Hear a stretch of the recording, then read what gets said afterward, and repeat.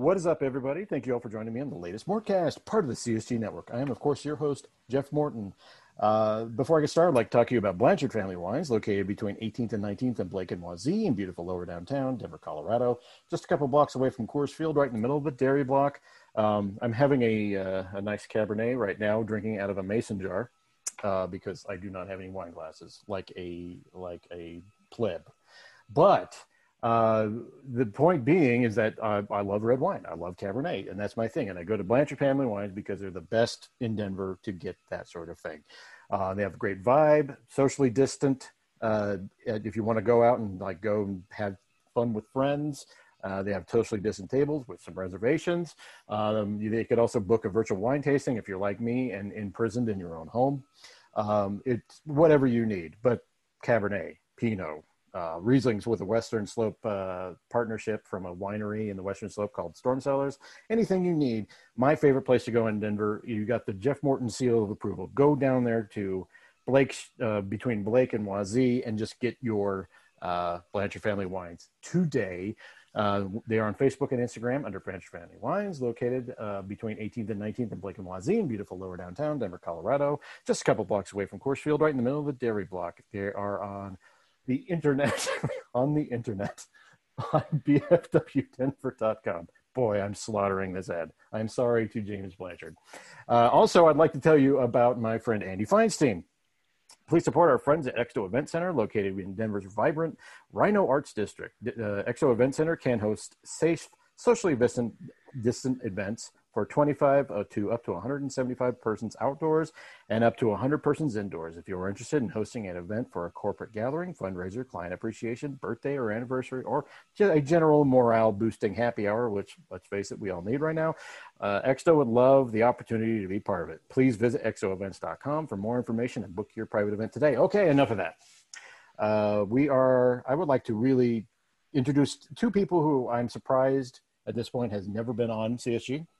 And as this is their debuts, they deserve a big introduction. I have got two guys who are one of the people I enjoyed working most. Two of the people I loved. Which one? I'm so sorry. Two of the people I loved working most with at Denver Stiffs when they were at the tail end of my tenure there. But I do enjoy both of these guys tremendously, and I'm so thrilled to have them on the podcast. First, I'd like to introduce, as Ryan Blackburn would say, Deputy Site Editor of Denver Stiffs, Mr. Zach Mikash. Hello, Zach. Oh, Jeff, I appreciate you are following the proper protocols with having me on. I always am introduced first. That is part of my contract. Right, yeah, that's in the deal. That's in the tens of dollars they give him. That's right, it is. A lot of under-the-table money. That's right. I'd also like that other voice you heard was a known an author of note and a all-around good guy, and writes some tremendous articles. One of the best writers on Denver Stiff, I would like to introduce to you, Gordon Gross. Hello, Gordon. I appreciate that, man. It's good to be on. We've talked, but we haven't done one of these CSGs yet, so we'll try not to drag it out for 3 hours. You know, Zach has to get to bed. He has work to do. He does. He's an early riser as opposed to you and I, Gordon. Exactly. Especially in comparison to our faithful site manager over there at Denver Stiffs, who Ryan overslept for a 2 p.m. podcast. So Ryan did explain to me one day that he was likely to oversleep something that he and I were talking about, and I was looking at my clock, and I said, "Oh, it's like 11 a.m. Is that oversleeping?" and I was, yeah, but he's a youth. He's a youth. Exactly. So youth. He has a youthful energy, but it's all that late night energy. That's how it goes. This is right. I think about that. Yeah, back in college, man, I remember I'd give my roommates crap. They'd be like, yeah, it's 11 o'clock. I'm going to bed. Like, 11 o'clock, man. The night's just getting started. Mm-hmm. God, 11 o'clock now, I'm dead, man. Done. I had a job when I was a teenager into my early 20s where I worked a swing shift. And swings were the worst because, you would start at, mid-afternoon and you wouldn't end until like midnight or 1 o'clock in the morning.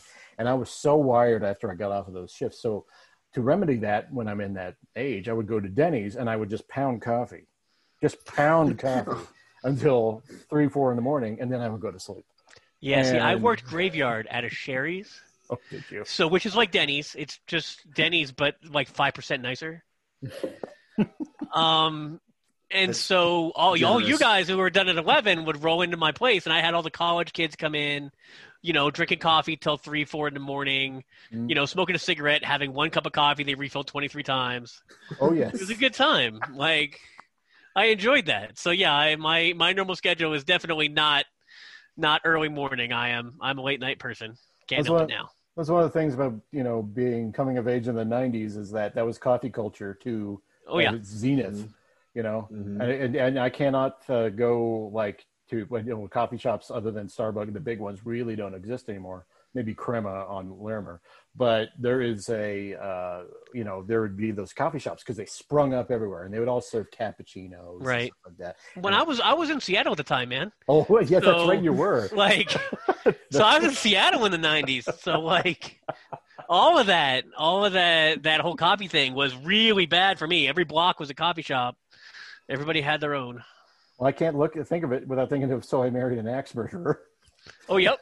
And him getting that extra large cappuccino, and he says, "Excuse me, I ordered the large." And I just, I can't think of that, with coffee without thinking of that. Mike Myers, people. So not Michael Myers, the famous. Not Halloween, although we are getting close. Yes, we are getting close. Yes. You can look forward to Gen X movie shows, which is going to be horror month. So it's going to be all horror movies coming up. There you go. But, guys, the Nuggets season ended. A hard transition here. The Nuggets season ended. It wasn't a horror show. They didn't end horribly. No. They lost to a better team. Let's just put it out there. We may quibble with the circumstances. We may quibble with some things that happened during it. But by and large, they lost to the better team. And yeah. We'll start with you, Zach. When you kind of did a just brief assessment of the team right after this happened, were your first thoughts like, well, this is a successful year? This is like, what am I feeling down about? This was a good year. We didn't expect them to get to this point. Yeah, I mean, absolutely. I think I didn't expect them to beat the Clippers. Even before they were, going into that series, let alone when they got down 3-1 against the Clippers. Like I figured. The Clippers and the Lakers were sort of in that tier above everybody else in the West. Yeah. And the Nuggets were filing in under that. And I think they proved that, hey, they're in that tier as well. They certainly got beat by the better team in the Lakers, but I don't think they're that far off. Right. And you never know what can happen with a guy like LeBron getting, well, let's see, how old is he? So he's going to be, 36 here coming up in December. Mm-hmm. I feel really optimistic about where Denver's going. I think they discovered a lot about themselves. I think they discovered a lot about Jamal Murray, about Jeremy Grant, about Michael Porter Jr. In this playoffs, and that's going to really set the direction. I think the direction is known now. Now it's just like, okay, we got to find the little pieces here and there to put around this team to make sure that they can get so that Dwight Howard doesn't take Nikola Jokic out of his game, right? That kind of thing. Yeah. What do you think, Gordon? No, I agree. Like the whole season, the season was such a strange year. Was all spread out like this. But they went through their ups and downs. I didn't expect when they were having their troubles in March that they would make a run to the Western Conference Finals. I'll tell you that. Mm-hmm. Right. And so the break did them that. They didn't even really get healthy over the break. They were still injured, but for whatever reason, it helped them reset what was going on in March. Yeah. As people looked out of sync and out of sort, and they got to get a really good look at MPJ, which they hadn't had to that point. Yeah. So Definitely. It was great to finally see how he might fit in long term. Mm-hmm. And Jeremy Grant certainly made a lot of money in the bubble. So, for me, you got to see what pieces worked and what pieces need refining. Yeah. It was great. Jamal Murray showed once again he's a playoff player.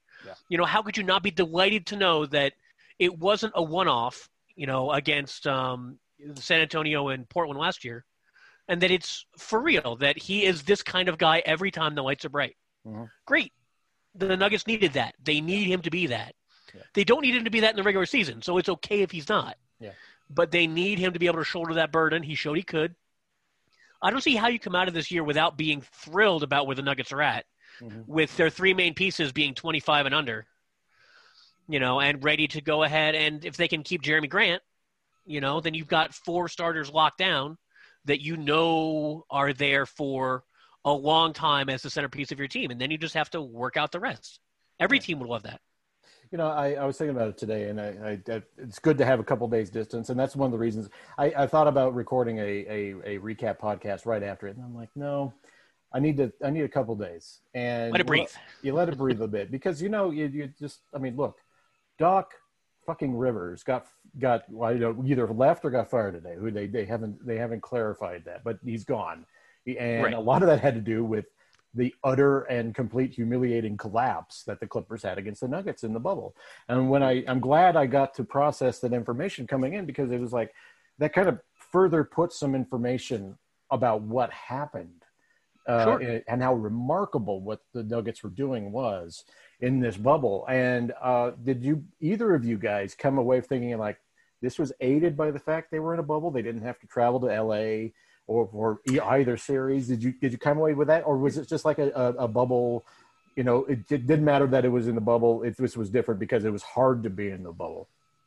So a couple things that probably help them. It's probably easier to come back from a 3-1 deficit if you don't have to travel, right? Like yes, especially considering against the Clippers, where they would not have had home court on 2 of those 3 games that they had to win. So I think that certainly helped them. The other thing is, I think that was mentioned, and maybe it goes into a little bit about Jamal Murray, just especially what he did against Utah. Is it was a shooter's gym, right? It's something I didn't think about, but I forget one broadcast they were talking about it, about how when you don't have these stands just stretching out behind the basket, it kind of gives you a really nice blank backdrop, and so you really can focus in on the basket instead of all this other stuff that's going around you that you kind of have to block out. So that probably helped them, and I think not necessarily the Nuggets specifically. I think everyone. That's why one of the main reasons we've seen so many, massive point totals in this bubble. So those things, but otherwise, no, like I don't think like this is in any way sort of a bubble anomaly, right? Like this is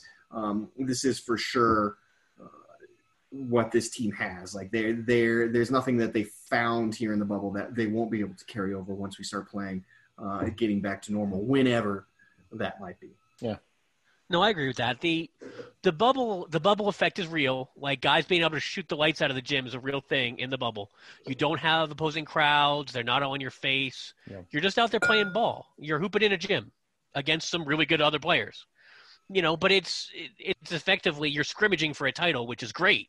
I mean, I think that everybody would love to have no distractions, just go out there and play. Yep. But you notice that some teams couldn't do that. I mean, there's a reason the Nuggets came back from 3-1 twice. Yeah. It's not like it was easy on the Clippers. The thing is, people who are used to it being set in their favor, when you're used to having home court, when you expect that rolling into LA is not easy because LA nightlife always takes half a game off of everybody who comes in. Mm-hmm. That's not there this time. You just have guys hanging out together, having long stretches without friends and family, just here to hoop. And everybody said it was hard, but I think that the inside the gym stuff was, I guess, easier, but not less representative. So yeah, I mean, but just in the grand scheme of things, this is going to be one of those anomalies in NBA history, like the '99 and 2012 seasons. Yes, with the strike shortening and this is going to be different. It doesn't make it less meaningful. It just makes it right. Different. And I think we learned a lot about the teams. We learned a lot about specifically the Denver Nuggets, and kind of where I'm going with this is, I want to talk about with you guys specifically. We're going to talk about some of the players, and Zach, you mentioned Jamal. How much was Jamal's Utah series indicative of what he can do, as opposed to maybe some of the difficulties he was having in the Clippers series? Did we see the full package of what Jamal can do, I guess, in multiple situations? So, I mean, was it indicative of where you think he is now as a player, the way he handled both of those diametrically opposed series?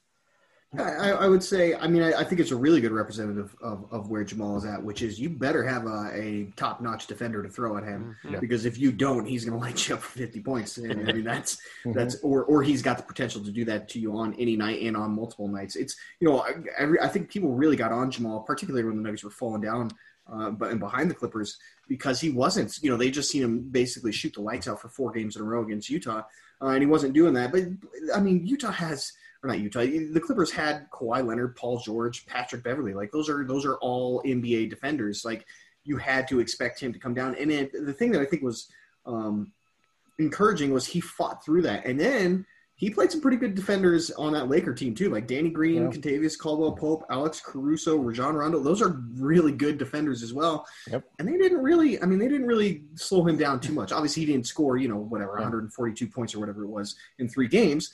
But yeah, I mean, he showed, I think, that he is at that star level. Now, what that means for everybody is a little bit different, but I think he showed, for me at least, like that is a guy who will win you games in the playoffs, and can do it almost single-handedly, or at least for spurts. And that is something that the Nuggets have never had, even with Jokic. Like that's not his game, right? He's not that type of guy. He'll do it when he absolutely has to, but it's not really his style. So to be able to be like, hey, we found that guy, because I think every championship team needs that guy.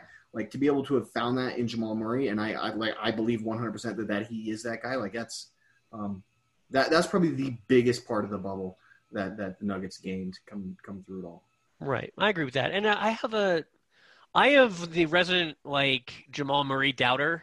Not in the sense that I didn't think he was going to be good, but in the sense that I didn't think he was there yet. Everyone kept telling me he had arrived before these playoffs, and I'm like, no, man, he's too inconsistent game to game. He would give you one brilliant game, one, good game, and then 3, it's just that his great games were really great. And so you could see that he could do that. But if you can't keep that altitude, if you can't fly at that level, when your team needs it, then you're not a star. Like then you're just a good player. And he was a good player for me anyway. And then when he showed up in this bubble and he did it again, like he did it last year, in a throwdown with Damian Lillard, like that showed me that he's a 16-game player. They used to, the talk was always, are you an 82-game player? Are you a regular season guy? Or are you a 16-game player? Are you a playoff guy? And there are some guys who are in the regular season, and they show up in the playoffs, and they just ball out. Yeah. And Jamal Murray balls out in the playoffs, and the Nuggets need that player. And he is that. Yeah. But what I liked about the 2 series was him showing that if you don't guard him, as in the Utah series, they didn't have anybody, he will just burn you down. And I loved that. But I also loved that he played against the Clippers, and he didn't shoot them out of the game. He didn't just try to take on the Clippers 1-on-4. He didn't run through 3 screens and then throw up an off-balance, prayer, air ball. He did what he was supposed to do. He ran through all the screens. He took the shots he should take. He passed the ball when he should have passed it. Yeah. We didn't have any of these weird I can't get the ball to Jokic turnovers that he used to give us 2 years ago. Yeah. Where there's just some tall guy in front of him and he just turns the ball over. Yeah. His handle's gotten better. He got stronger. Yeah. He was able to fight through those screens. Like Jamal has done all of the work for a guy who's not the most explosive guy. He's not the most athletic guy. He's not Russell Westbrook. He is a largish point guard, but doesn't have the best handle, doesn't have the best feet, and didn't, in the regular season, shoot the lights out. Yeah. But he found out how to be an aggressor, and he kept on the whole time. And I love that about him, and I think I agree with Zach. That was the most important thing for the Nuggets to find out, was that Jamal Murray is that guy, that he is able to carry you as a point guard and as a shooter depending on whatever it is that you need him to do in the series that you're playing. And that was really important. I'm looking at it, and I think there's been an evolution with how the Nuggets have approached things. And it started with Chris Finch leaving controversially, and the offense adjusting in interesting ways. I still don't.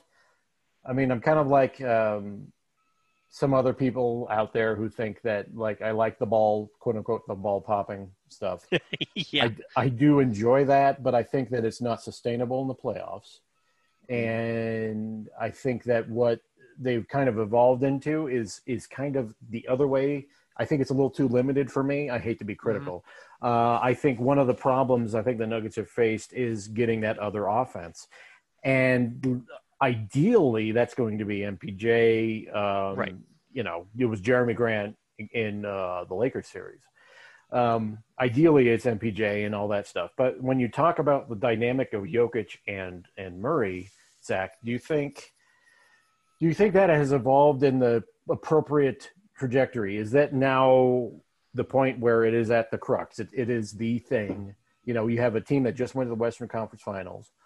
They seem to be trading games where they each had the game, it seemed like, particularly in the Clippers series.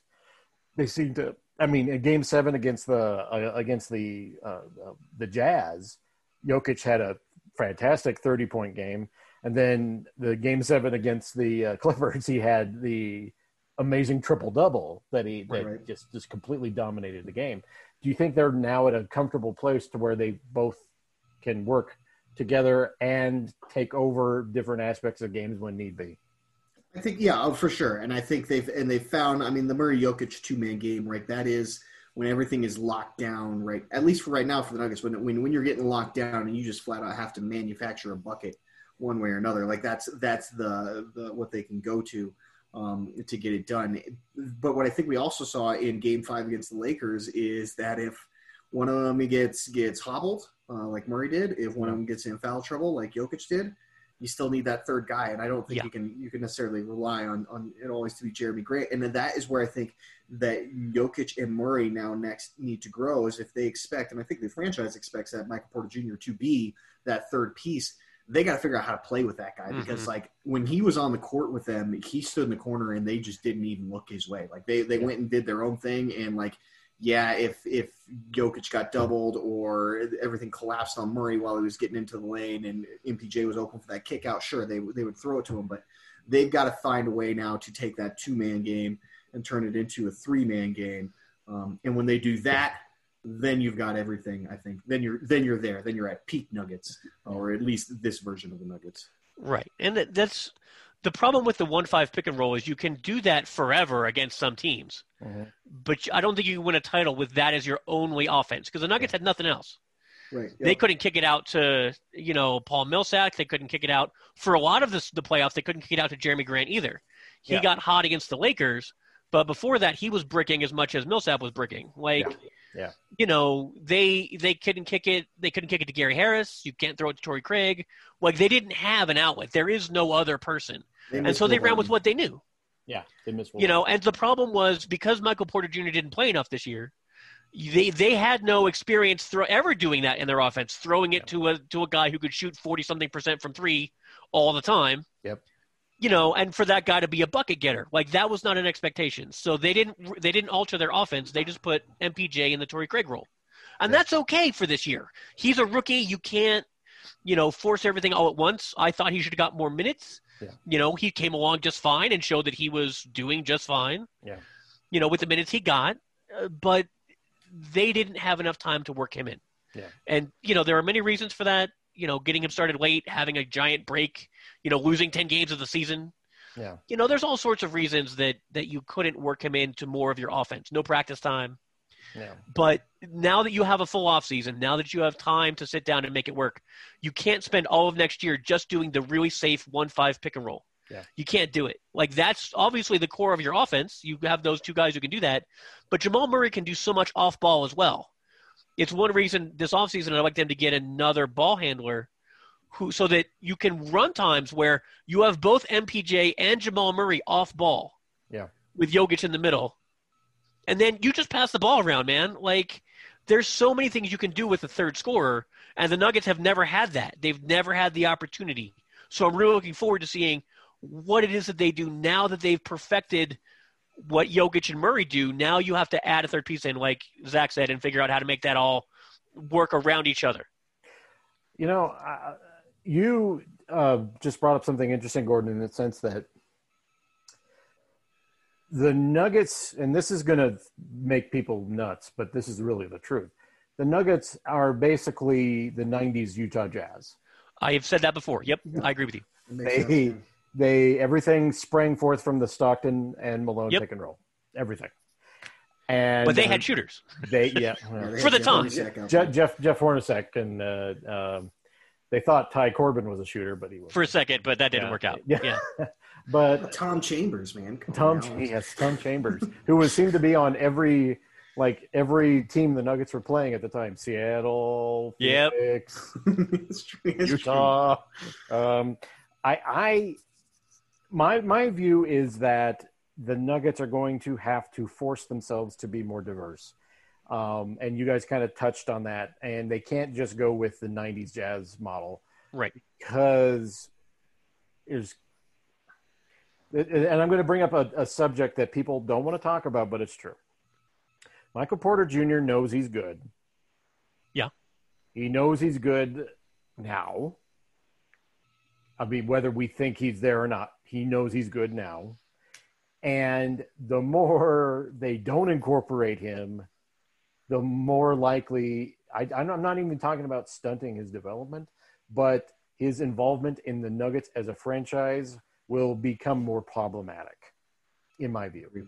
And I think it would behoove the Nuggets to figure out how to do it specifically. And I'm just going to be specific. Michael Malone needs to understand that he needs to develop with experience rather than develop via teaching.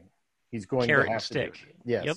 He's going to have to do it this way because I think, as you saw, the more playing time, actual consistent playing time Michael Porter Jr. got, the more at least tolerable he was on defense.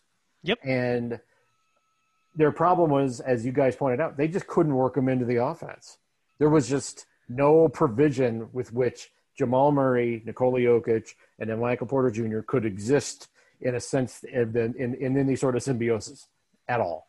Right. And that really, I think, hurt them. Even though every time Michael Porter Jr. was on the court in the Lakers series, it was a positive for the Nuggets. Yes. I mean, as much as we like to think that it wasn't, and we all get caught up in Michael Malone's defense thing, some guys are just a positive when they're out there. Zach, when you look at it, how can the Nuggets really incorporate Michael Porter Jr. next year? What can they do to expand what is really just a two-person offense and everyone else kind of gets the garbage? Yeah, and what was funny is because you were mentioning, well, we have a third scorer, and I was like, have the Nuggets ever had a third scorer in my entire life? And I was like, I don't think they have. No. So, no, right. No, so it's and a lot of teams really struggle when trying to figure out how to get that third guy. I mean, look at Golden State. Like they made it work for a couple seasons, but then it all kind of, there wasn't enough ball to go around, and that's something that the Nuggets should be more insulated from. And so one thing that they're going to have to do, that fans are just going to have to accept, is Nikola Jokic might average 15 points a game, 16 points. Like that just might be where he's at. He'll get 11 assists and 12 rebounds to go with it, and he'll basically average a triple-double. But, that's one of the things they're going to have to do is instead of drawing up plays or in Michael Malone's case, shouting plays from the sideline. Calling yeah, plays. that are intended to get Nikola Jokic a good look. Like you're gonna have to shift some of those to Michael Porter Jr. And I think they've got the ability to pull it off is because they got a guy who doesn't care about not taking as many shots. Their superstar is totally fine not taking as many shots. So it's going to have to start there, and it's just going to take time. Like that's all it is. I really, really hope, and we were joking on our pod last night. I was like, they're going to re-sign Torrey Craig, and we're all going to be pissed off online about Torrey Craig taking Michael Porter Jr.'s minutes in January.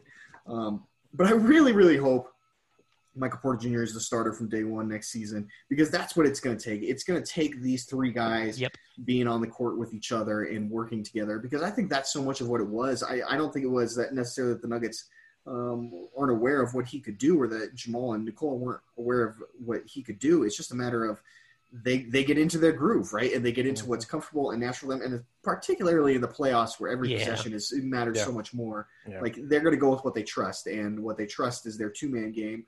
So that's what they did. So they're going to have to, figure it out. But what we know about Michael Porter Jr. is we know he plays particularly well with Nikola. He's great at cutting. And Nicola's great at finding him. We know he's a knockdown outside shooter, so he can take pressure off Jamal. when Jamal's trying to get to the basket. Yeah. He's going to give them so much more space to operate out there in comparison to a Torrey Craig or even a guy like Jeremy Grant who shot 40% from three. There's so much more respect you got to give that guy when he's out there on offense that it's going to just make those two guys' lives much easier. So I have faith they'll figure it out, but really it's just going to take time. Like they've got to play with each other more. Yeah. When they have to be willing to lose the battle to win the war. Yeah. And the problem is Michael Malone has always been a battle-first guy. Yeah. That he cannot stand losing this game tonight. So he can't play Michael Porter Jr. because we might lose. Yeah. And therefore, Michael Porter Jr. is never ready to play because, oh, my God, we might have lost this game. Yeah. Cool, fine. What if you don't get home court? I don't care. Home court wouldn't have mattered in these playoffs. Yeah. If they had finished 7th in the seeding, they could have still gotten to the Western Conference Finals. There's nothing that says that would have been a problem for them this year. Yeah. If they had burned games to get Michael Porter Jr. ready, then maybe they would have been able to face the Lakers better. Maybe he would have been more ready. Mm-hmm. So these are the things he's going to have to be willing to lose a couple games just on continuity. Even though I will say Michael Porter Jr. he's such a weird player. Yeah. I've never seen anyone play like him with his build. Yeah. I've never seen a guy who's just a dead-eye three-point shooter who goes out and just demolishes the glass. Mm-hmm. It's such a weird thing to see. Yeah. It's not something that KD does. It's not something that you don't have any of your great shooters out there smashing the glass like he does. Yeah. And I don't know where he picked that up. It's just not something you would teach a star even in, when you're in high school. It's not something that you do. Yeah. It's something you can do because you're big, but it's not something you train for, so I'm surprised he's so good at it. But it makes him a really interesting fit, and he helps them keep their rebounding advantage. Mm-hmm. He, it lets you allow you to play Jeremy Grant as a wing and not as a big. Yeah. Because you can have MPJ crashing the glass behind him. Yeah. There's all sorts of things that it allows you to do with your team construction, and the Nuggets have to be willing to do those things. They have to find that offense for him. He can't just stand on the corner three for 20 seconds of the 24-second shot clock. Yeah. There's got to be motion. You've got to cut. You've got to find ways to get him the ball in his hands, have him be the guy who's being screened for, something. And the Nuggets didn't have any of that, and I get it in the playoffs. Last year they had nobody but Jamal and Jokic. Nobody else came to play in those playoffs. Yeah. And this year it was close to that. Grant showed up, but you still had guys who were injured. You had guys who weren't available. You're missing your other ball handler in Will Barton. Mm-hmm. And so they just turned back to what worked last year, and it worked again for the most part this year. Yeah. Which was the pick and roll. And that's great. But you can't have that be your basis. You can't have it be your basis. You can't have it be everything that you're able to do. Because MPJ is not Torrey Craig, and he's not Gary Harris, and he's going to need more than 3 shots a game. And you're going to have to find them for him. And like Zach said, and making sure that you have your offense centered around Jokic, who doesn't care about shooting, is great. We need him to care enough. Yeah. I can't have Jokic taking 2 shots again. He's got to actually shoot the ball. But he doesn't have to shoot the ball 20 times a game. He's not going to. He doesn't want to. And he's right that they're better when he doesn't. Yeah. So there's ways to do it. The Nuggets are lucky. They don't have selfish stars. Yeah. Because the last team that was like this was the Thunder. When they had they had a pick, they had Westbrook, they had Durant, they had Harden, and then they had Ibaka. Yeah. And they decided to bail on Harden and keep Ibaka. Yeah. And in our case, that would be bailing on MPJ and keeping Grant. Yeah. In 2 years. Well, worst case scenario is they bail on MPJ and keep Craig. Let's not do that. But I'm saying, there are teams that had the opportunity and did not make it work. Either their stars couldn't make it work, or their front office couldn't make it work. But the Nuggets have a chance to do it different, and if they can pull it off, it's going to be something incredibly special. My thing is and where the Nuggets are at, they made it to the Western Conference Finals. I'm happy with the year. I don't think there's any way that I could not be happy, particularly with the bubble, the playoffs, and the way they went. Where I'm hitting my head up against a wall, not in frustration, is that it's just I don't know where the Nuggets can get better. I don't know what they can do. And that's where my like as far as an extraneous move or anything like that, because the free agency class this year is pretty bad. Yeah. And they could bring Beasley back. They could. They could also have him hold their stash. They get less trouble here than in Minnesota. Yeah, that's right. But there's certain things you can do. I want to know from you guys, in your wildest dreams, within reason, obviously, what would you want the Nuggets to do without having to give up in a trade Michael Porter Jr.? Yeah, I think that's the key that we could trade for Victor Oladipo. Apparently, that's a deal. Indiana, some guy online, yeah. Yeah, I replied to your tweet tag. I was like, people aren't seriously thinking about this. No, there's one guy who was like, it's in the air that that this could be the kind of trade that would happen, and threw MPJ into an Oladipo trade, which is never going to happen. Like, spoiler, that will never happen. No. Yeah, they're not trading him. I mean, when your coach calls a guy a rookie, a franchise cornerstone, you're not trading him, save for another guy who's a franchise cornerstone, which there aren't any of those guys right now out on the market. So we were talking about this a little bit last night. I mean, the ideal scenario, and it takes some things really fall unfavorably for the Nuggets, but would be to basically trade Gary Harris and Will Barton to New Orleans for Drew Holiday. You probably are throwing in your first round pick there. We were thinking maybe even throw in Monty Morris in that deal because he's expendable with PJ Dozier's rise. And then somehow convince Paul Millsap to go to New Orleans as well, and then do a sign and trade to get Derek Favors back. So you could add Drew Holiday and Derek Favors, because that's the point is that's what I really feel like the Lakers series more than anything exposed, and also the Clippers and Jazz series, was that you're not maybe necessarily as hurting out on the wings as we thought, because you have Jeremy Grant. Obviously, got to re-sign Jeremy Grant, and that's priority number one. But like, you got a guy who you can throw at big wings on the perimeter, and he does pretty darn good. Yeah. What you don't have is somebody to bang down low with a Dwight Howard, other than throwing Jokic at him and getting your best player into foul trouble and getting him frustrated. So it'd be nice.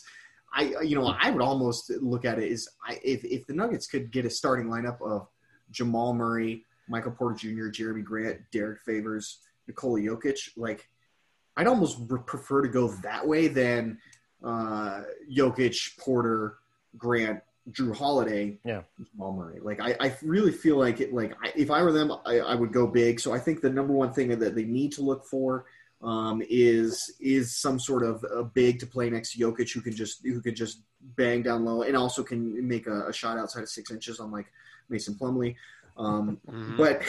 But the other thing that I know that I've heard from quite a few people is that the Nuggets are really hard out to try and get Drew Holiday. So I expect them to do everything they can to make that move. Like, it would not shock me at all. I would say, I mean, it's like we were talking about last night.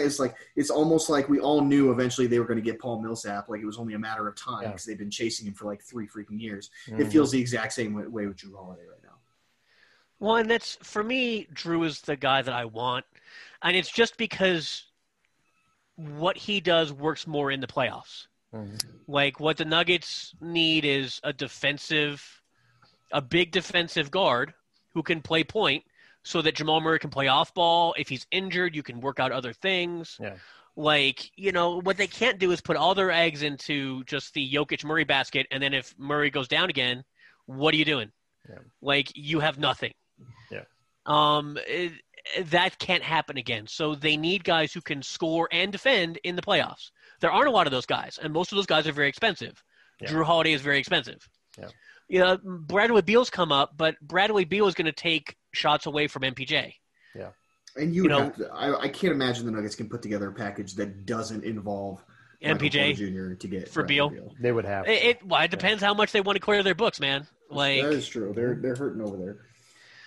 Yeah. If you don't get any fans and you don't have any good players other than one, then you have an issue. I mean, their GM/president is Tommy Shepard, who was the former PR guy for the Denver Nuggets. Yep. That may not cast the Nuggets' favor, so you never know. Well, yeah, between that and Arturas, the Nuggets have they're starting to seed the league with guys that they can deal with. Yeah, there's people who didn't appreciate my story about did you guys see my tweet about meeting Arturas for the first time? I was like, I thought people would appreciate that it was that actually happened. He looked at I crack a joke. Connolly was laughing. Andy Feinstein was laughing. Nate Timmons was laughing. Tim Gelt was there. He was laughing. I looked over at Arturas, and he just says, "That's funny." Yep. That's Arturas. Was it? Yeah. Anybody who's met Arturas would be like, yeah. I tried to explain to the Bulls fans because they were all pissed off at Arturas for not firing, the coach earlier. Yeah. And I was like, look, guys, Arturas is going to take his time. He's going to do what he wants. Mm-hmm. He's not going to he's bland as toast. Like, he has no interest in being amusing. He has no good anecdotes. He doesn't care. He's very bland. You just have to survive it. Like, he's very, very good. He's just a very bland viper. And once you're used to that, that's fine. Just expect that from him. Oh, yeah. It is one of those things. And I think, well, and here's something that I'll throw out there. There were significant rumors at the trade deadline that the Nuggets were into Zach LaVine. Mm-hmm. Yeah. And I don't know what I feel about that as far as, quote, improving the team. But he would add a scoring option, basically. One of the things the Nuggets have been stuck in, this is just my own personal opinion, they have been stuck in a nexus between a coach who has a certain philosophy and a roster that is mostly players who don't fit his philosophy. Yep. So I think what the Nuggets have been doing, this is just from my observation, have been removing his crutches. Right. And trying to understand, like, we want you to instill defensive principles in these people, but we don't want you to turn this team into the 93 Knicks. Yes. Which is what he wants them to be. Yes. So the issue that I keep running into with Malone is that, yes, he has a philosophy. Now, Malone is an incredible motivator. Mm-hmm. Like, getting his team up for all of these games, getting them back into these series. Like, I would say that Malone is a much better motivator than a strategist. Yeah. That his gift is to get his guys to play really hard, to, like, compete every game, to overcome, experiential differences between them and another roster, and just go out there and play. They didn't respect anybody. They weren't afraid of anybody. They went out and played, and that's a credit to him.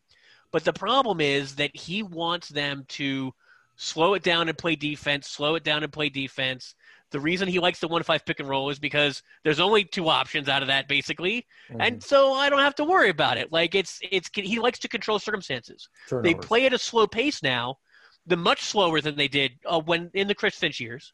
They play at a much, much slower pace because he controls mistakes that way. Mm-hmm. They can get back on defense. You have fewer possessions. There's fewer chances for transition points. Mm-hmm. Like, I don't like having an offense of limited mistakes. Yeah. You want an offense of creativity, especially in the modern NBA. It's very, very hard to win by slowing it down and trying to squeeze the points out of it. Now, in the playoffs, sometimes you need that. Yeah, look at the Lakers. Look at they ran off of makes. Correct. Right. Yeah. Which is what you. I mean. And the Nuggets could do that. They have the best one-court passer in the league. Yeah, and look at what the George Karl, the 2013 team. Yep. They had Corey Brewer, who was constantly leaking out, right? Right. Yep. Constantly. Well, that's like all he did. Anthony freaking Davis. Yep. Constantly was doing leak outs for the Lakers. Yep. It's not a bad philosophy because the Lakers are a good defensive team, right? So they could do both. And I think I think he grew as a coach in the playoffs. I really do. Yeah. I think Malone grew as a coach. Where he didn't grow was in-game adjustments. Right. Where he has constantly proven to struggle. I think that is where he can improve. That is where I think that is his next. Hopefully, that is his next evolution. Right. Because I think where he can go. But Zach, I'm watching the series, and I'm like, he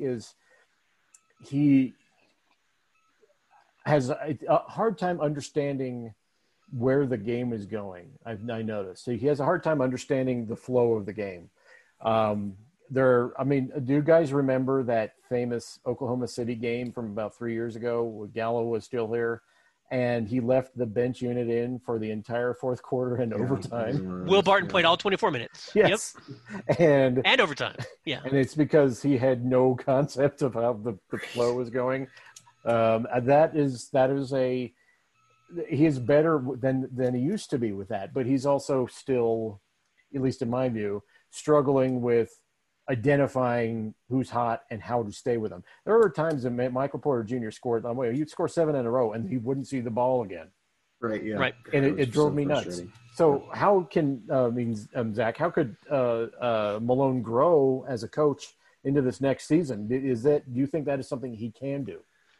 Yeah, we're fixing to find out because, we know Malone. He's stubborn. Like Malone is he's old school. He's a coach's son. Like he very much knows the way he wants to do things, and he very much believes in a certain way of doing things. And he takes some time to adapt to anything. But can he? Probably, because he really didn't seem like all that interested at one point in running an offense through Nikola Jokic, and that eventually, eventually he kind of just had to accept and embraced. That like this is definitely not orthodox. This is definitely not what my dad was doing with the Pistons, but it's like, but I can do this and this works. So I think he can grow, and you're right. I think in-game adjustments is probably one of the biggest things that he's got to work on it. And just like, I think the reason he struggles with it so much is he's such an emotional guy. Yeah. He gets so caught in the moment in things. Yeah, and passionate, right? That's a good way of putting it. Like, and we see the best of it when he rallies his guys, when he's like you said, Gordon being a great motivator. We see the worst of it when he's calling a timeout 40 seconds into the half because they just, they turned the ball over twice and gave up 2 layups. Like he kind of lets his emotions get the best of him, which I think that's a hard thing for any person to do, regardless of what they're doing in life. But that's probably one way I'd like to see him maybe progress more. And he has. I think he's definitely better about it now than he was, 3-4 years ago.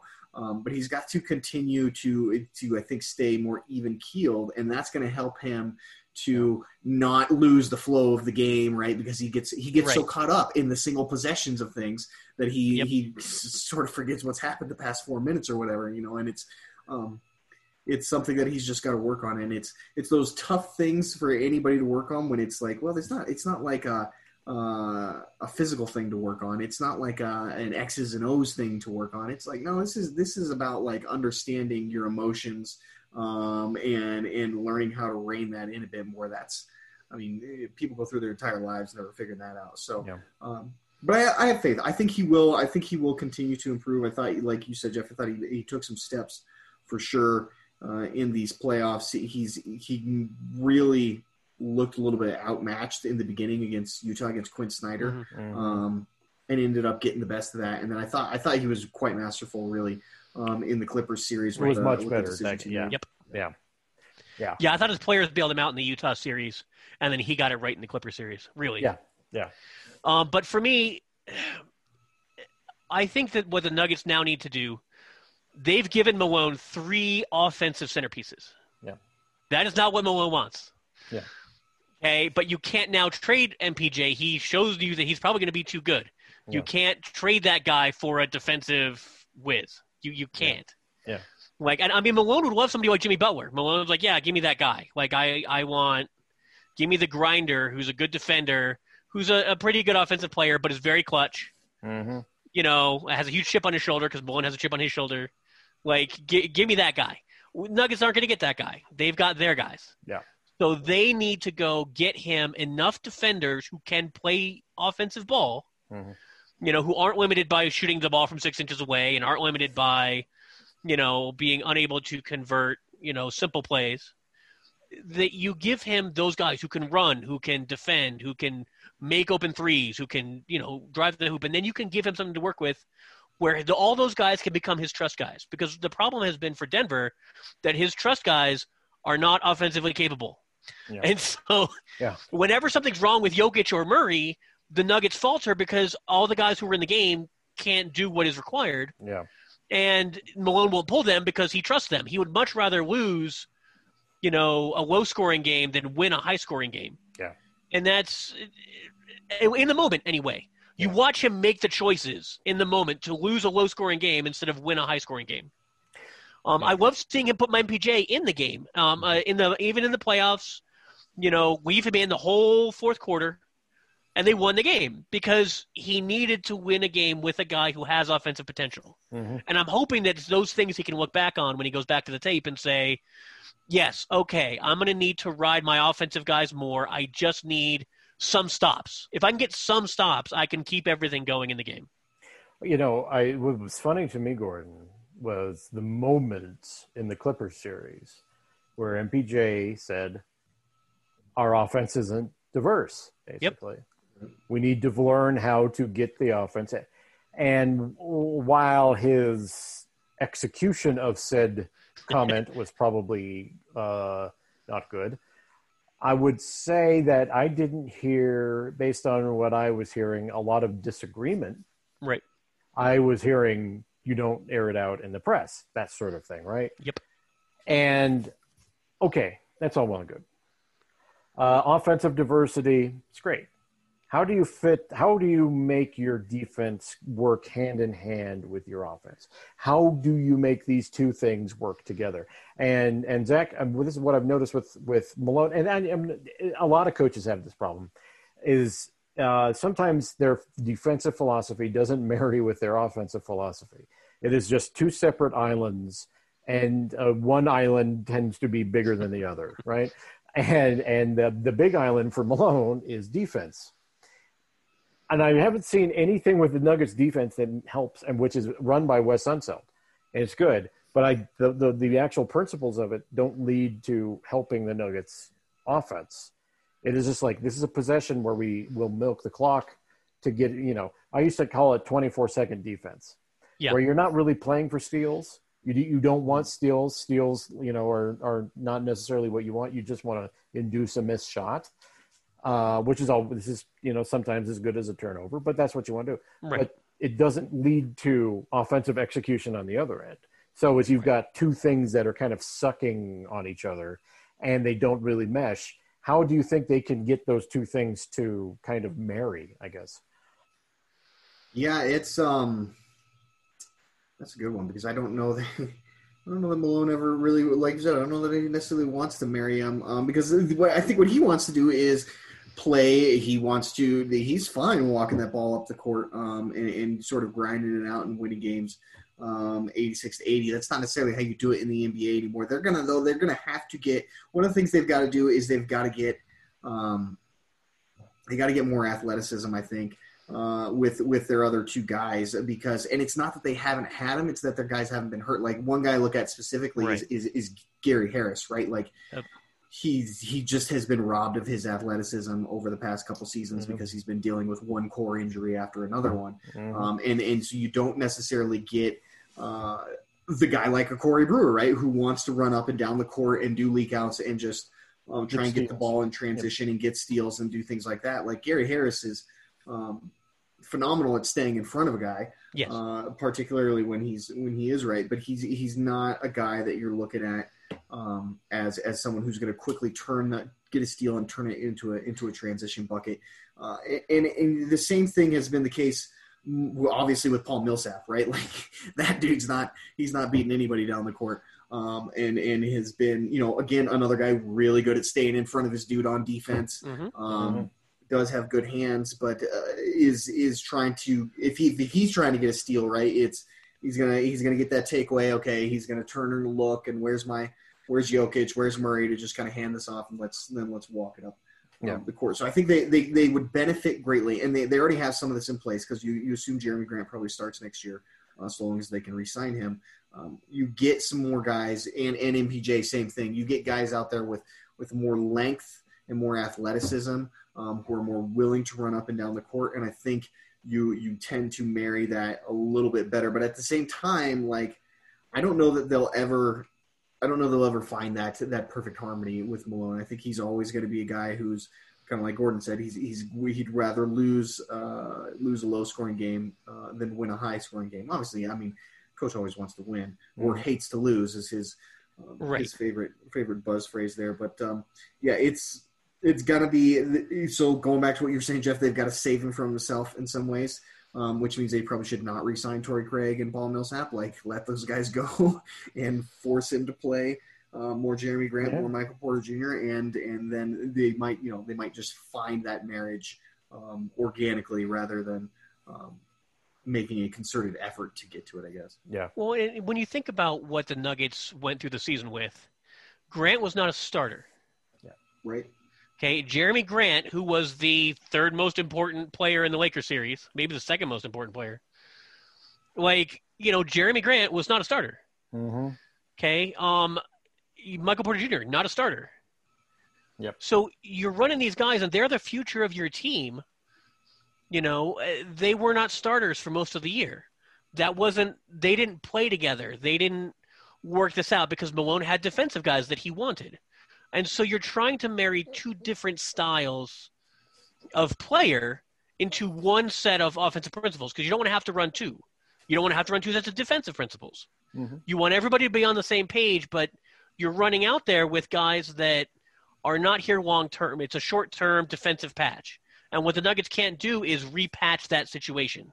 You cannot go out there and get another slow power forward who can't run a break. And you can't go out there and get, I love Gary Harris, but if he comes back, he's going to be a bench player. He's got to be a bench player.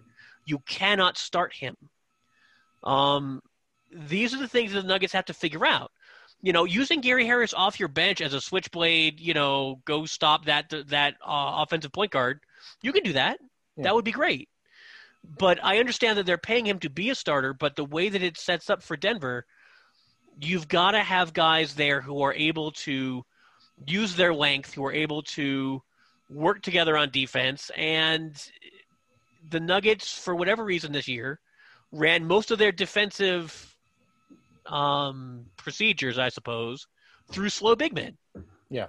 You have Paul Millsap, you have Mason Plumlee, and that's who you used on defense most of the year. Jeremy Grant wasn't your defensive whiz until the playoffs. Mm-hmm. That wasn't something that he was doing 30 minutes a game. Jeremy Grant didn't play 30 minutes a game this year. Yeah. He should next year. Well, I will kind of go further into this in our last segment, which I will come back to once I read an ad for DraftKings. Really painful transition here. I really apologize. But DraftKings, yes. Week 3 of football is in the books, and now it's time to review the tape and get ready for Week 4. There's no better place to get in on all the action than with the DraftKings Sportsbook, America's top-rated sportsbook app. To add the excitement of Week 4, DraftKings Sportsbook is bringing back their can't-miss offer. If you haven't tried DraftKings Sportsbook yet, DraftKings Sportsbook, head over to the App Store now because you don't want to miss this. DraftKings Sportsbook is giving all new users a chance to turn $1 into $100 when they bet on any team. That's right. If you can place $1 bet on any team, if that team wins, you cash out a cool Benjamin. How would you like to? How could you pass that up? Download the top-rated DraftKings Sportsbook now and use the promo code MHS when you sign up to this can't-miss offer. Pick any team during Week 4 and bet $1 and win $100 if they win. That is $1 to win $100 when you use the promo code MHS to sign up for a limited time only at DraftKings Sportsbook. Must be 21 or older, Colorado only. Profit boost terms and conditions and eligibility restrictions apply. It's a mouthful. See DraftKings.com/sportsbook for details. Gambling problem? Call 1-800-522-4700. Probably shouldn't be snarky during my ad reads. I apologize to the good people of DraftKings. Anyway, so you got to work on your like super fast getting in out the legal details. I know, right? The legal disclaimer, but it was offer subject to change. Yes. Now, guys, I kind of want to go through a couple players, and we'll just kind of go through whether we think they will be back or not. I'm going to start with Paul Millsap. What do you guys think? No. Nope. No? There's a way he comes back. Yeah. But, yeah. If he wants to be Mike Miller, right, by all means. But, like, that's to me the role that he can play for this team is the vet at the end of the bench. Otherwise, I don't see it. And I think he's better than that. Like, I don't think he's at that point in his career. Yep.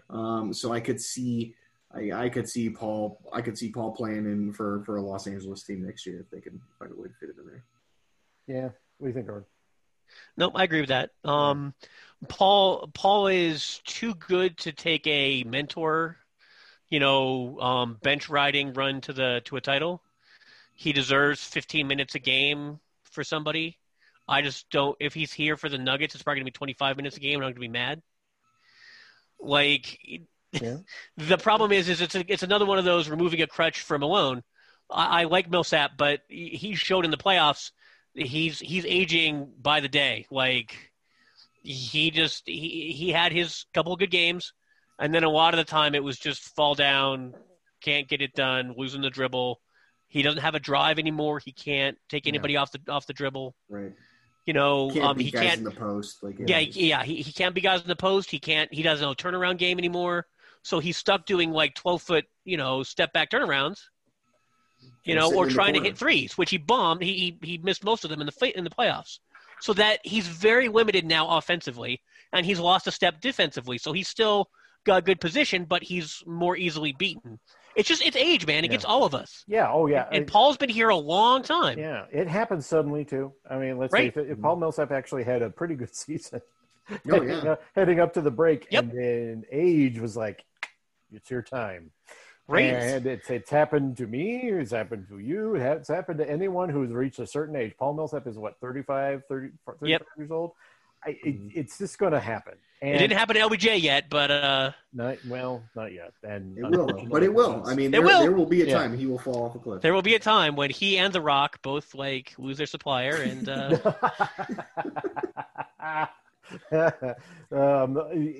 in that same vein, big free agent decision on Jeremy Grant. Do you think the Nuggets can pull it off and get him back? Yeah, they're going to have to. I mean, like you can't give a first-round pick for a guy for a one-season rental. 2, you can't then bring him in and find out. Unlike the last time you gave him a first-round pick for a guy who was on an expiring contract that you were kind of like, I don't know, but we're going to give him 12 to 14 a year to play 15 minutes as our backup center because we don't want to waste the pick. Yeah. That was throwing effort after foolishness. Right. Yeah. This time you're like, no, we saw this guy. Like he fills a super huge role for our group that we absolutely have nobody else who can fill that role. Like you got to do it. And there's no one on the market either. He's the only guy. Exactly. And you don't got the money to go out there and pay someone like a Jeremy Grant. So you've got to have to take the guy who you've got the bird rights on. And does that mean you're paying him north of $15 million per? Probably, but like that's just what you're going to have to do. You just got to accept that like the Nuggets probably will not have anything other than like the MLE and some veteran minimum kind of deals to give out to free agents not already with. It's why trades are important this year. Yeah, very much so. Because their free agent money, is going to be Jeremy Grant because it should be. He did exactly what you thought he should do. The problem is other people probably thought that too. Mm-hmm. I think it is. Well, one of the things of the free agency this year is that we've had circumstances that may have altered some various things that people were hoping on is not going to be achieving anymore. One of the biggest free agents of this offseason. This tells you how bad this offseason is as far as available free agents. Malik Beasley was number 3? If you're looking at a list of guys, there's only a couple guys ahead of Malik. And you've got like Danilo Gallinari, who's 32, and it had a good season, but it's 32. I mean, that kind of tells you where this thing is right now. I don't know necessarily. I would like to think that the Nuggets can there won't be another team that will throw a big ass offer at Jeremy Grant, but I don't know. He did kind of show off on a national stage. Now this was a better year for him to do that. Yeah, this was a better year. Like next year, people are going to have lots of money and not enough guys. This year, there's some money. There's just not a lot of guys. There's a huge pandemic that totally affected revenue. So that and there's going to be a year people are more cautious about throwing out the big deals. Correct. Than this one, for sure. Yeah. You're not going to get any Otto Porter contracts this year, is what I'm saying. God, I hope. No Myers Leonard. No. Who was the Portland guy that they? That was one of them. There was a couple. Myers Leonard and Leonard and Alan Crabb. Alan Crabb. He's the one I always think of. Like Alan Crabb, really? Oh my God. Okay. Mason Plumlee. Done. Nothing against Mace, man, but you got to. We've seen the limits of Mason Plumlee from himself, man. Yeah. Save him from himself. We have seen pretty much where his limitations in the playoffs come in. Yes, he cannot be played in the playoffs, and that's the problem. 2 playoffs in a row where his weaknesses don't overcome his strengths, or his strengths don't overcome his weaknesses. There we go. You got it right the second time. Yes. I think that is kind of, we're all in the same boat here. I just don't know how they can do it. One of the reasons he's there, and I know this for a fact, was because they wanted to emulate Jokic in the second unit. Yep. And that you can't. It just, if you have a guy who can pass but can't shoot, and that's the problem. And Mason can't shoot. And I like Mason a lot, but I think he'd be better served on a different team at this point. And he could probably start on some teams. Like there's teams that he for sure could start on and be just fine. But exactly like you said, Jeff, I mean, nobody gives a shit about Mason Plumlee running a DHO out at the perimeter because they know there's no threat of him doing anything out there. So they just go into drop coverage, and whether it's that or a pick and roll and just, cover the guy, cover the other person in this. Cover action, whoever and, he isn't. And don't worry about Mason out at the 3-point line. Yeah. All right. Torrey Craig. I think Torrey Craig is back, which I'm not thrilled about, but I don't think Torrey Craig, there's going to be a lot of market for Torrey Craig's services. Not much more than what the Nuggets would give him anyways. The Nuggets are going to need guys. And Torrey is probably the biggest trust guy that Malone has, at least in terms of perimeter defenders. So I feel like they give him another very similar deal. Like he gets $2 to $3 million per 2 or 3 years. Yep. And he comes back. No, I agree with that. And it's not even that it's a bad thing. He's on a cheap deal. He will be on another cheap deal. The problem is whether Malone can limit himself to 12 minutes a game of Torrey Craig, or whether he wants the full 18 to 20. And if he wants the 18 to 20 of Torrey Craig, that's going to be a problem. So that's where you have to give him more defensive guys who are better players than Torrey Craig, so that he's not so tempted to play Torrey. Because you need one. What are you going to do if Jeremy Grant goes down? You can't have no defensive wings. You've got to have somebody lying around, and it's good to have a cheap backup who already knows your system. Yeah. There's no adjustment period because remember, anybody that they add is going to spend 3 months being crap because they don't know how to play with a point center. I will say this: they do have one other perimeter defender, and that's Vlatko Von Dam. Yeah, Vlatko definitely was hitting the gym. Yes, I mean that's all he could do, and I like Vlatko a lot, and it's good to have a guy on the roster who is buddies with Jokic. But and likes to work out. Yeah, it speaks the same language. So having a guy who likes to work out and likes Jokic, and Jokic likes him, those are good things. One more guy, and he's under contract, so this is just hypothetical. And then I want to go through my Jeff's zany trade idea, and then we can wrap it up because we all know how I hate the ESPN trade machine. I know you do.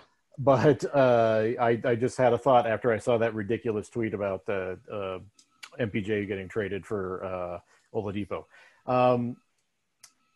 Gary Harris. I think Will Barton will remain next year. That's kind of why I haven't included him in this. But Gary Harris has been in trade rumors going back for 4 years now, three years. Years, Gus. So a couple times. They do keep trying to trade him. Yeah. What do you guys think they will try to do with him this offseason? I think they'll try to trade him again. Yep. I was saying this to Gordon just last night that they were probably better off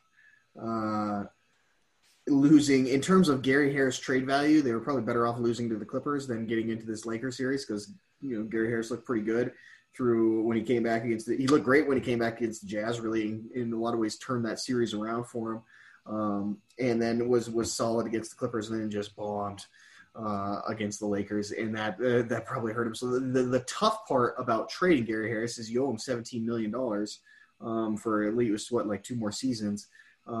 So getting someone to be willing to take on that contract, it's going to be a scenario. It's probably not as bad as like Kenneth Faried or Wilson Chandler were, where you had to pay first round picks to get off of the deal. But nobody's looking at Gary Harris right now and being like, oh yeah, that's a guy I definitely need to bring into my team to add to this group. They're going to want some sweetener to go with that. And whether it's Monty Morris, whether it's Bol, whether it's the 22nd pick in the draft, the Nuggets will probably have to add one of those 3 pieces. Agreed. To get off of him. But I expect them to try and move him. And to go back to it, I expect him to be they need, if they're going to trade for Drew Holiday, they need Gary Harris to be in that deal because they need his money to match up with Drew. So that would be, I would expect them to go that route before anything else. Yeah. No, I agree with that. It's Gary Harris, if he comes back, has a role.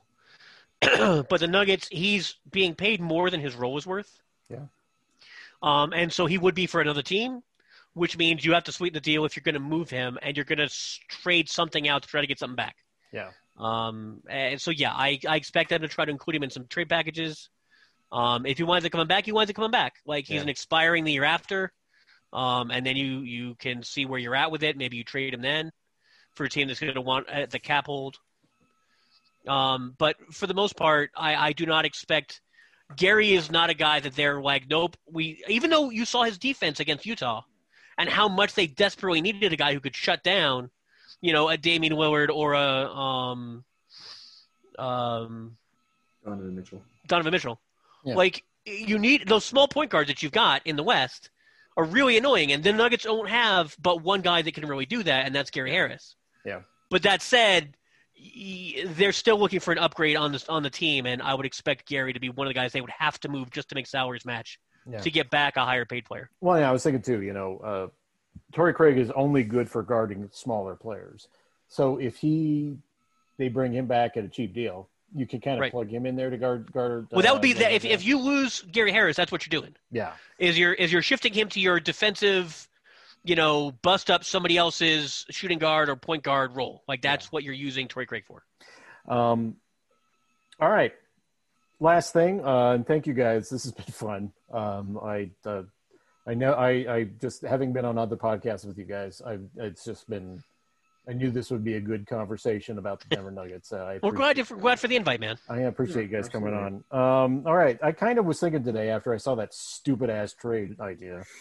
And I thought about you. I thought about you and your hate for the trade machine, right? When I saw it come through, I was like, oh, this is Jeff and Jeff's ass for sure. Let me explain something. I had to deal with Denver Stiffs commenters doing the worst. I'm sorry. I know you guys are listening to this, by the way. The worst. I love all of you. But you're all the best people, but you're terrible with trades. But the trade machine things would come in, and I would want to take an ice cube and stab my eye repeatedly. Not an ice cube. I hope an ice cube. That would be amazing. Yeah, a blunt one too. Yeah. No, blunt force damage. Yes, I just couldn't take it anymore. It gave me splitting headache, and I would complain to Andy and Nate about it constantly. Like, I hate the fucking trade machine. God damn, I want to kill the person who invented it, which I guess is basically Bill Simmons. But whoever it was is a jerk. Yeah, but it's one of those things. But anyway, I was thinking about it today after I saw that tweet that you commented on, Zach, and I'm like, what if the Nuggets traded a couple players to acquire instead of Drew Holiday, maybe they roll the dice and they get JJ Redick as a shooter and work in a way to get Tristan Thompson to come off the bench because I think they needed a guy to bang. Tristan Thompson's a free agent though. Yes. So, but similar thing to like getting Derek Favors. You probably got to work a sign and trade in there somewhere to find a way to fit in Tristan Thompson, and try to trade for JJ Redick without trying to give up the farm, right? Right. And, all right, let me fire up the trade machine here. But yeah, my only issue with Tristan Thompson is he's not really a great defender. Yeah. Like, that's not Tristan's thing. It's the reason that I prefer somebody like Derek Favors, Derek Favors is a Millsap kind of crafty defender. Yeah. He's not a real jumper. He's a decent athlete, but he's not jump out of the gym. He just gets in the way. Tristan Thompson is a good athlete, and he's big. Mm-hmm. They're paying JJ Redick $13.5 million a year. Sorry. Yeah. Well, they wanted him to come, man. They were like, we need a shooter, and they paid him. And so JJ's making money. Is he on a 2-year deal? Is that 2 years? Yeah. Well, so I assume he's got 1 year. Yeah. 1 year left. Yeah. And again, at some point, JJ Redick's going to age out. Like, you would think at some point he would stop shooting, but he's such a good shooter that maybe that never happens. I mean, I hope it doesn't happen like Kyle Korver. You know, I don't know if, that's what I'm thinking. I mean, now the Nuggets aren't going to be on the hook for the Kyle Korver contract because they would never give it. Yeah. But that was the problem. Is non-athletic white dudes don't exactly age the best in the league. That's not. No, they do not. And he that's the guy that taught himself how to play defense. I like Redick because he went from being a shooter to a guy who could do everything, asked of him on the wing. And that was really because coming out of Duke, that was not his thing. This is true. He was just strictly just a shooter. It was just him like giving the shocker symbol every time he made a three. I love JJ.